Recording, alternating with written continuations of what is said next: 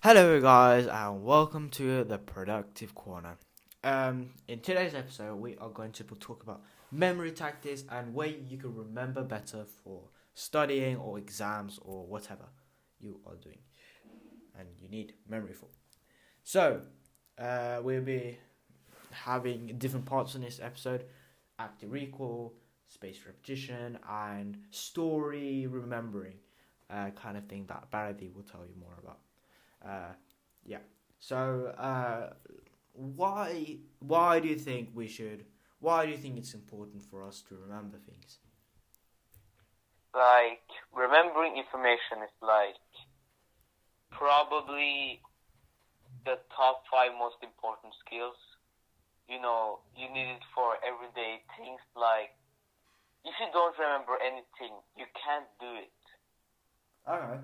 Like, there's a reason why a baby can almost do nothing. Like, it doesn't know what to do. And he doesn't have the memory or experience for it. Yeah. Okay, that's a good reason. Um, yeah. So there we have why, and what can we do to improve our memory if we aren't that good?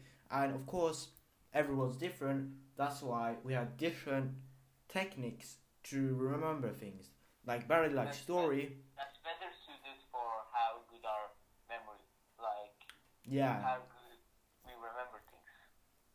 And why would you improve? That's because you could get better grades, you could remember things more, and life would be just way more better. Yeah. Anyway, let's talk about first strategy we have, which is active recall.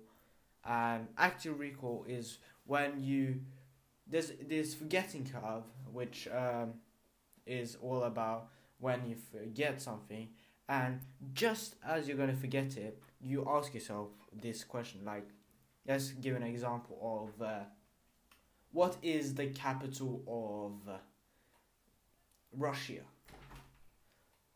So the forgetting curve is when I would actually forget it, I'll ask myself, what is the capital of Russia? And then I will use brain power to ask myself, what is the capital of Russia? What is the capital of Russia? And then remember, I'll come up with different places in Russia, and then finally I'll come up with Moscow. And then maybe 3 days later, I'll ask myself the same thing, what is the capital of Moscow? And then after a while doing this, I would have it in my long-term memory, which means that I'll remember it for a longer time, and there's way less chance of me forgetting it. Yeah, it's kind of like the more and more you train, the harder your muscle become. Yeah, exactly. And the more and more you train your head, like the easier it is to access that certain memory. The neurons work together, so it's kind of bonded together and stuff.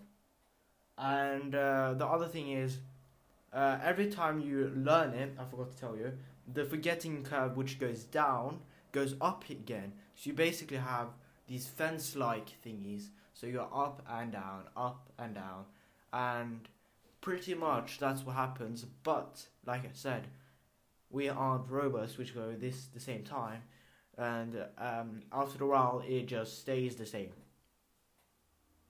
And that's why we have habits. You remember it and that stuff. So let's go to second technique of remembering, which is spaced repetition. So spaced repetition pretty much is what I've talked about last time with the spacing and stuff. But I want to go a little bit. To be fair, I talk a little bit about spaced repetition and active recall, but I want to go a little bit more detailed into it with the days and stuff. So the reason why you want to have longer days between is because it's harder for you to forget, and of course brain power and stuff. So therefore, maybe first day of 2, 3, 5, 7, 9, and month 2, 3, and that's a good reason why. But it's hard to talk about one separately, like active recall and spaced repetition. So therefore, it's easier to talk about both of them together, and they go over each other. It's nearly impossible without them. And if you use Notion, you can use this toggle feature by putting slash toggle, and then you could write on the toggle the question, and under the toggle inside it you could write the answer, which I typically use, which is super useful. The third subject is Barathi's technique of story memory. So could you tell yours strategy? Like, I wouldn't. It's like it isn't like story memory. Like, it's very similar. Yeah. Like, I would use the characteristics of the word to remember it. So I would say, then you would say something like characteristics something. Yeah, for example. Pacific then. Take the Pacific Ocean.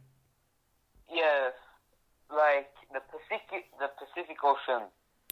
I think in our language, Norwegian is like Stillehavet. Yeah. And as most of us know, it's like on the east side of the map, right? Yep.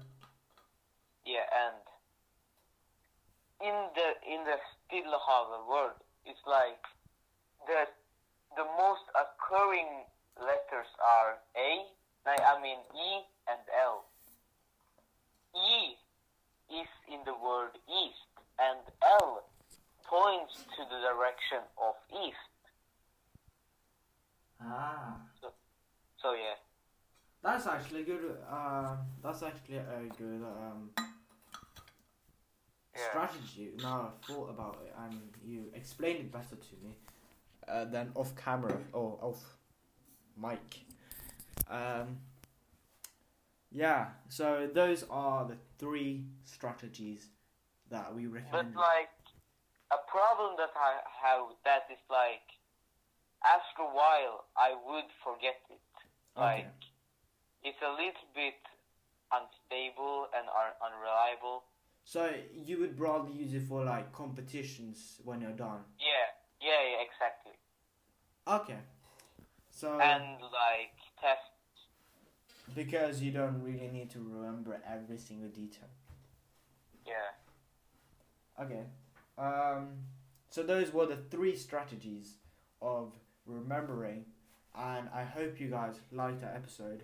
And on next week's episode, we are going to be talking about the same kind of topic, and it's about focus. So see you guys next time, and don't forget to check out our newsletter, which is in the link description.